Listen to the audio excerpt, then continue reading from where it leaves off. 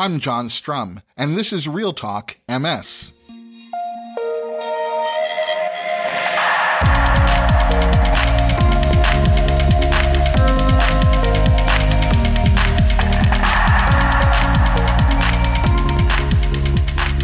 It's October 30th, and we have a lot to talk about.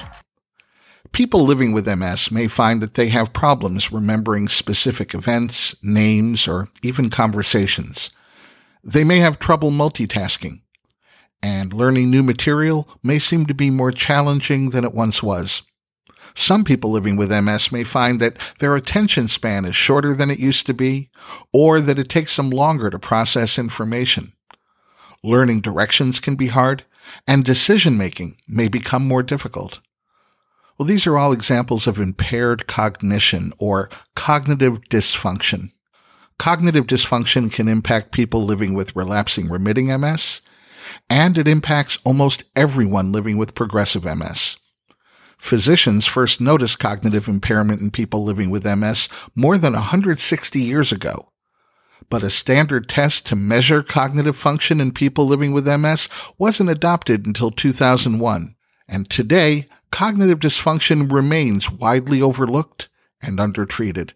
That's why the National MS Society convened a working group of world-class experts, researchers among the very best and brightest in their field, to explore how cognitive dysfunction was being assessed today and to develop a set of guidelines designed to improve the process of screening and managing cognitive dysfunction in MS. My guest today is Dr. John DeLuca, the Senior Vice President of Research and Training at Kessler Foundation, and the co-author of this just-published report that details the important set of new guidelines. But before we get to those new guidelines and my conversation with Dr. DeLuca, there are a few other things that you should know about.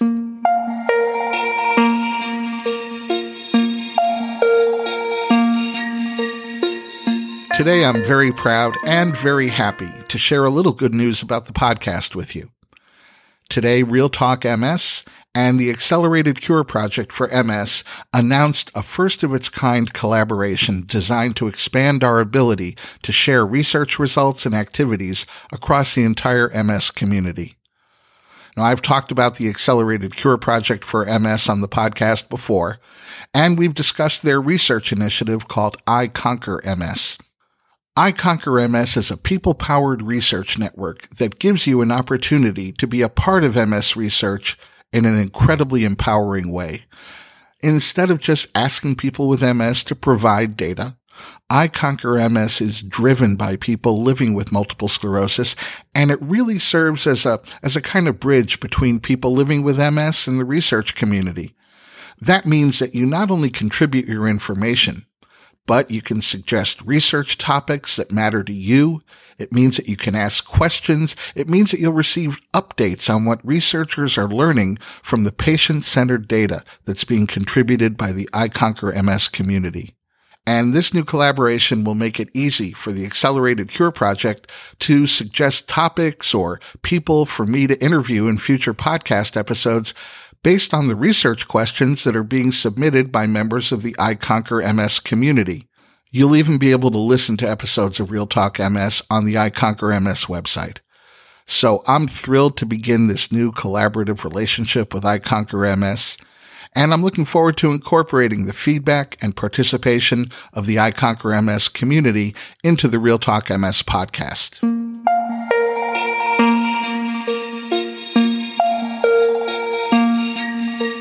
Next Tuesday, November 6th, is an important day for everyone living with MS or any chronic illness in the United States, because next Tuesday is the day we get to vote in our midterm election. And as I've said to you before, healthcare is on the ballot. Maybe not explicitly, but make no mistake, this is going to be seen as a historic election. The choices that voters in America make on Election Day are going to have a huge effect on our access to health care, the cost of health care, and the protections that exist for people living with pre-existing conditions. Now, this isn't going to be a partisan rant, because I don't believe that access to quality, affordable health care should have ever become a partisan issue. Honestly, I couldn't care less about someone's political party affiliation. If you're living with a chronic medical condition, whether it's diabetes, cancer, heart disease, multiple sclerosis, or anything else, I believe that you're entitled to quality, affordable care. And I believe that you should award your vote to those legislators in Congress who've worked on your behalf. So in this election, I wanted to make it easy for everyone affected by MS to actually see whether their members of the House and the Senate had supported them. So I created the MS Congressional Report Card. I designed an algorithm that looked at all the ways that a member of Congress could have supported people living with MS, and based upon what they did or didn't do, it assigned them a letter grade. And over the past 2 years, there have been dozens of opportunities for a member of Congress to support people living with MS. For instance, they could have chosen to join the MS caucus, or they could have taken a leadership role in moving important legislation forward. They may have signed on to letters to their colleagues urging them to support specific bills that offered benefit or legal protections to people affected by MS. And of course, they could have voted for the bills that would have a positive impact on individuals and families affected by MS, and oppose the bills that would cause hardship or harm to those individuals and families affected by MS. So I've made it super easy for you to check out your own members of Congress and see their MS report card. Just visit the Real Talk MS website at realtalkms.com and click on MS Congressional Report Card in the menu at the top of the page. Then you'll select the state that you live in, and you'll see exactly how well your representatives and senators have supported you. And then, with that knowledge in hand, you can cast your vote. Now, please keep in mind that the MS Congressional Report Card could only issue grades to sitting members of Congress. The candidates who may be opposing them on the ballot, challenging these members of Congress, well, they haven't been in office, so they haven't been in position to do anything yet. They obviously don't have anything to grade. But as they're elected and they take their seats in Congress, they'll already know that we're going to be watching and we're going to be voting. If you're a regular Real Talk MS listener, then you've heard me say this before. There is something incredibly empowering about advocating on your own behalf. And I think that voting is the single most powerful form of advocacy. And I know that when you're living with MS, just making the effort to vote can be challenging. So I want to tell you about Fraser Robinson III. He was a city water plant employee who lived with MS. And he was someone who did whatever it took to make sure that he could cast his vote.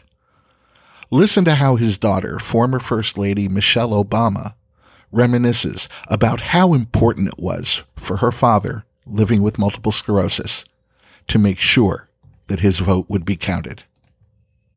I grew up in a household where voting was just something you did all the time. And my father, who had multiple sclerosis, I remember going to the polling place with him and how much effort it took for him to park his car, to get his crutches, to walk into the church basement in our local neighborhood where he voted, and to stand there holding himself up, making sure he cast his ballot. I remember my father doing this exercise every single election and not worrying about whether it was raining or snowing or whether he was tired. And I remember accompanying him on these voting excursions to that little church basement. The machines were the older ones where you click them and it would pick the candidate and then you'd have to pull the lever. I would watch my dad vote and think, wow, what a special responsibility that must be, and must be something important for him to take this much time out and push himself to get to the polling place. So that's one of the reasons why I don't take voting for granted. I vote in every election because voting in every election is the only way you can have your voice heard.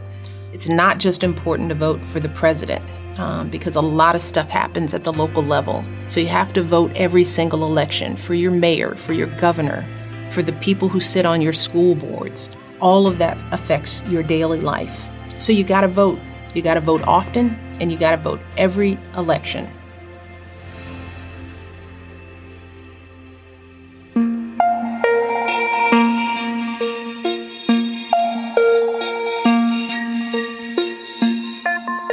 This past summer, we devoted a podcast episode to a discussion about stem cell therapy.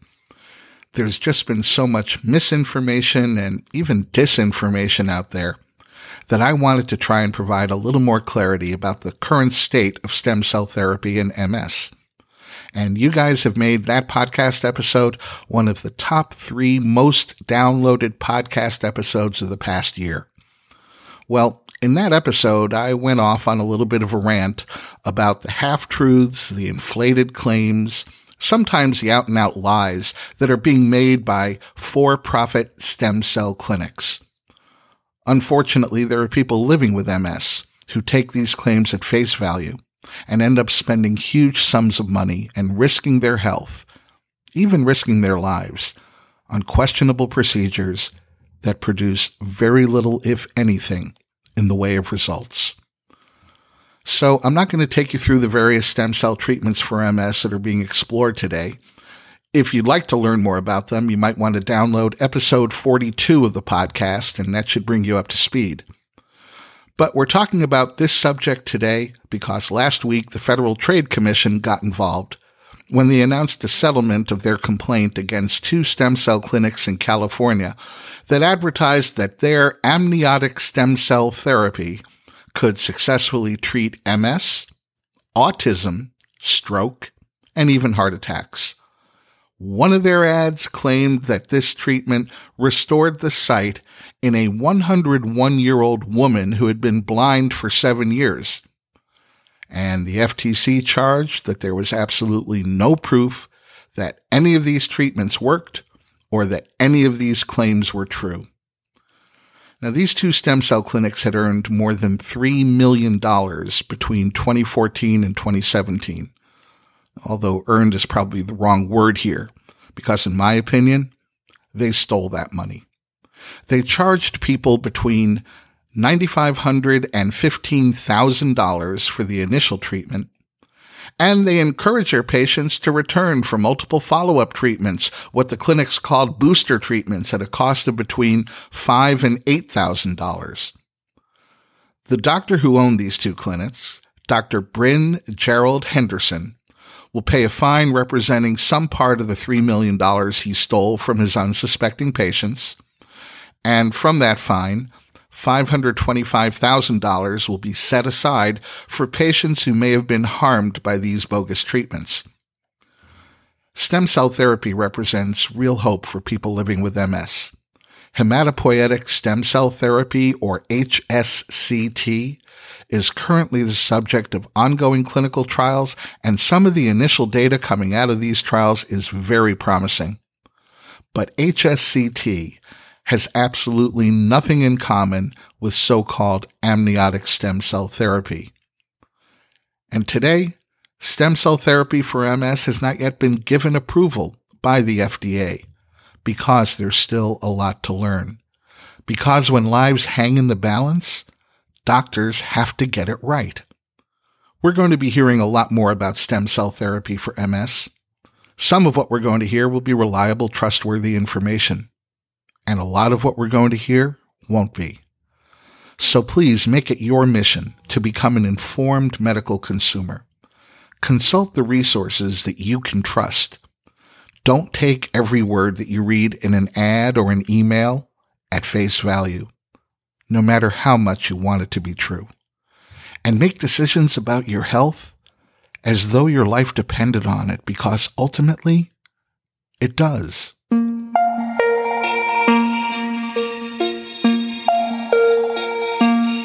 Speaking of stem cells, the stem cells from people living with MS and people living with Parkinson's disease are about to boldly go where no man has gone before.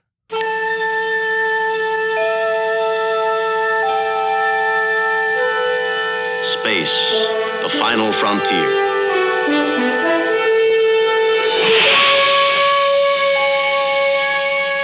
Well, maybe not quite that far. But these stem cells are going into space.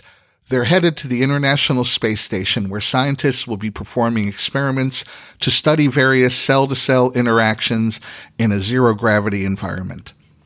The launch is scheduled for May 2019, And it's a result of a collaboration between the National Stem Cell Foundation, the Summit for Stem Cell Foundation, the New York Stem Cell Foundation, and Space Tango, a company that specializes in microgravity research and commercial product development.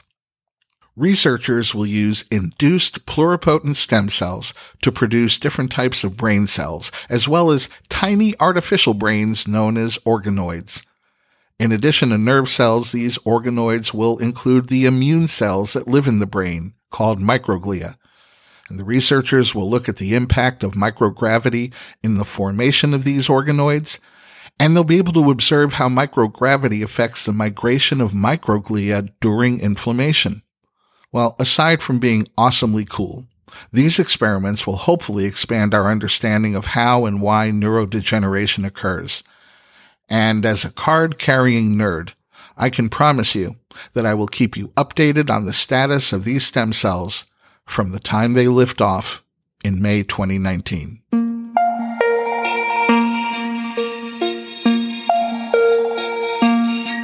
The National MS Society is investing up to $330,000 in research that may not be headed for outer space, but is nonetheless cutting edge.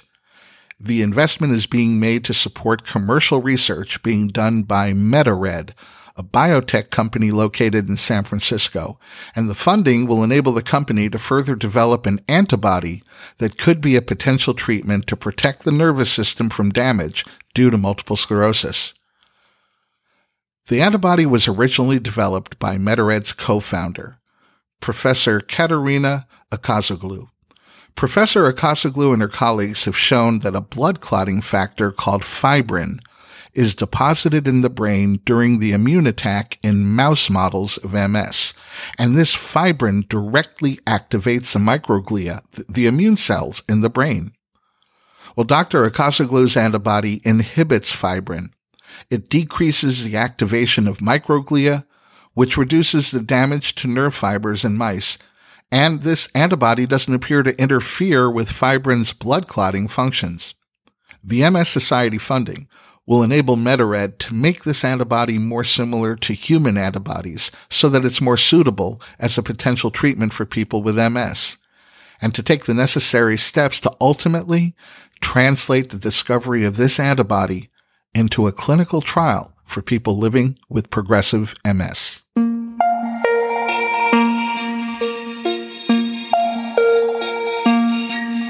Personally, I found that cognitive dysfunction is one of the symptoms of multiple sclerosis that can have a profound impact on individuals living with MS and their families.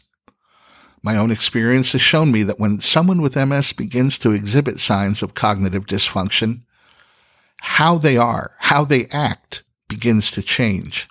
And when that happens, it feels as though who they are begins to disappear. And that can be frightening.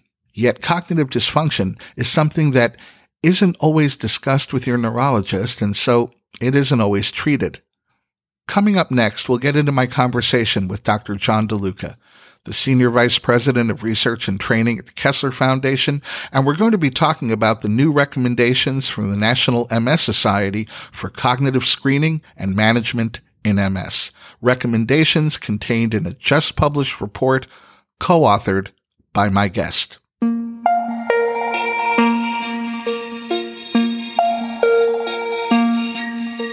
Cognitive impairment is a symptom of multiple sclerosis that can have a profound impact on individuals living with MS and their families. The best way that I can explain it from my own non-scientific firsthand experience is that as someone with MS begins to exhibit signs of cognitive decline, it's as though a part of who they are begins to disappear. And while research has shown that early and ongoing cognitive assessment is important, cognitive impairment is often overlooked and left undertreated. So the National MS Society convened a group of experts in cognitive dysfunction to review the published literature, reach consensus for the best strategies for screening, monitoring, and treating cognitive changes, and propose strategies to overcome the barriers to optimal care. Well, this work resulted in the National MS Society announcing a set of recommendations for cognitive screening and management in multiple sclerosis. And it's worth noting that these recommendations have also been endorsed by the Consortium of Multiple Sclerosis Centers and the International Multiple Sclerosis Cognition Society. My guest today is Dr. John DeLuca, the Senior Vice President of Research and Training at the Kessler Foundation and the co-author of this important report. In fact, Dr. DeLuca was instrumental in promoting the need for these guidelines among the MS research community. Welcome to the podcast, Dr. DeLuca. Thank you very much. Maybe a good place to start our conversation is to get an idea of how prevalent cognitive impairment is among people living with MS and to understand if it affects relapsing remitting MS, primary progressive MS, secondary progressive MS, or all of the MS subtypes. Sure. Overall, about up to 70% of persons with MS will show some degree of cognitive impairment, even before the diagnosis, when the idea of clinically isolated syndrome, roughly 1/3 of those individuals can have cognitive impairments. In relapsing remitting, up to about 50% of persons can have cognitive problems. But when you get to the progressive forms of MS, the data show that 80 to 90% of those individuals have some form or degree of cognitive impairment. So we're talking about a problem that's very prevalent among persons with MS. And is cognitive dysfunction a progressive symptom? Does it worsen over time? Not necessarily. Again, MS is a very individualized disease, so there's going to be a lot of variability at the individual level.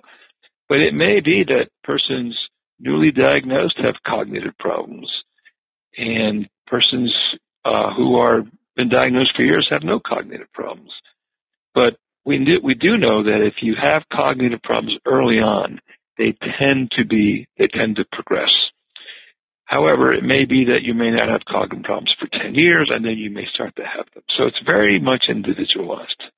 How has cognitive dysfunction been assessed, and what is it about the process that has been in place, the assessment process, that led to a need to develop new recommendations for screening for cognitive dysfunction? Well, it's interesting because for most of the 20th century, cognitive problems have been ignored. In fact, medical students were told that cognitive problems were not a feature of the disease itself. It was a manifestation of something other than the disease. And it wasn't until the late 80s and early 90s that the data from neuropsychological studies were showing that, in fact, cognitive impairment was a feature of the disease itself. But it took a long time for this to get into clinical practice. And even today, probably about half of MS clinics in the United States do nothing for the assessment of cognitive impairment. Another 20 or 25% simply ask the patient, which is important, but we know that patients self-report that does not necessarily correlate with actual objective cognitive impairment.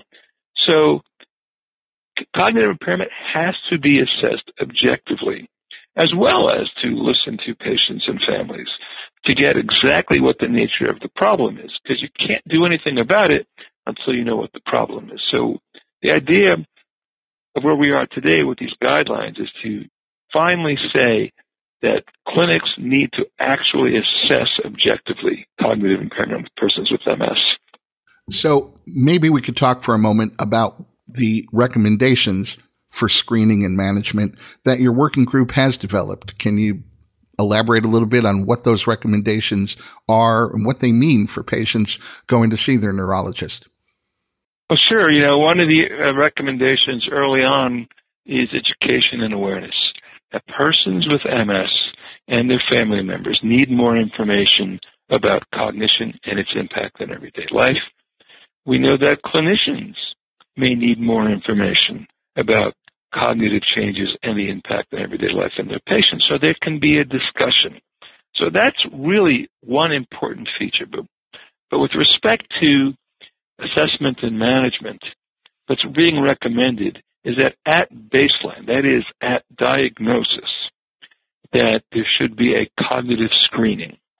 And the recommendation is very clear.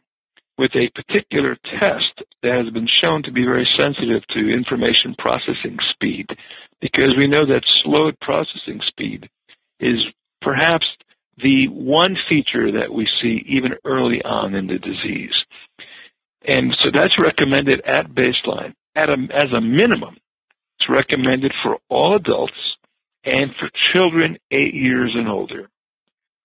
And what's also recommended is an annual reassessment with the same instrument as needed, or as needed, it could be more frequent, so that there can be measurements at regular periods in time so that people can be followed and you can document cognitive change over a period of time. So we thought that that was critically important as well. And these things are not being done. In addition to that, depression is also very important, because a lot of times depression can either mask cognitive impairments or contribute to cognitive impairments. So the recommendations are also for an annual screening of depression for adults and for children. And lastly, in terms of assessment, if in fact there is found to be clinically meaningful change or decline, then a more comprehensive evaluation is required and is really needed to see what's really going on with the patient. So in a nutshell, those are the assessment requirement guidelines that are being made by this paper. So what happens next? What has to occur for these guidelines, which make so much sense, for these guidelines to be adopted as a protocol? It's going to be really tough, because you're going to go from, like I said, about half the clinics doing nothing with cognition, with now these clinics having to at least do these annual assessments. And so I think the clinicians are going to have to find a way in their very busy schedules and their busy assessments to make sure that this happens.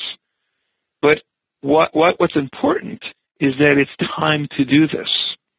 We've known now for, like I say, 3 or 4 decades that these cognitive problems not only exist, but they have significant impacts on everyday life.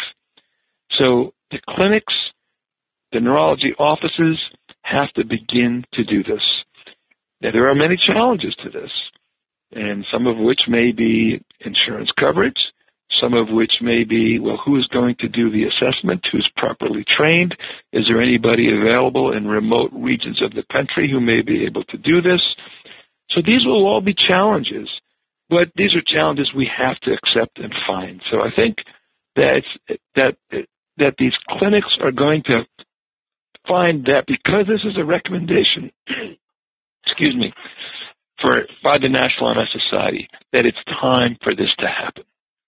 Well, I'm going to be sure to add a link to the guidelines themselves so that our listeners can go ahead and take them with them when they go in for their appointment and talk about them with the clinician that's treating them. Dr. DeLuca, thank you for working to shine a light on a symptom of MS that is so prevalent and can have such a personal and profound impact on individuals and families, yet is getting overlooked and too often untreated. And thanks for taking the time to talk with me today. Well, thank you. It's been my pleasure.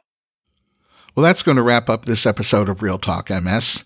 Don't forget to visit the Apple App Store or the Google Play Store and download the Real Talk MS app for your iOS or Android smartphone or device. It's absolutely the easiest way for you to connect to the podcast. And I hope you take a moment in the next 7 days to visit realtalkms.com and check the MS Congressional Report Card for your elected representatives in Washington. Check their grades to see whether they're acting on your behalf and vote accordingly. My name is John Strum. Thanks for listening, and we'll catch you next time.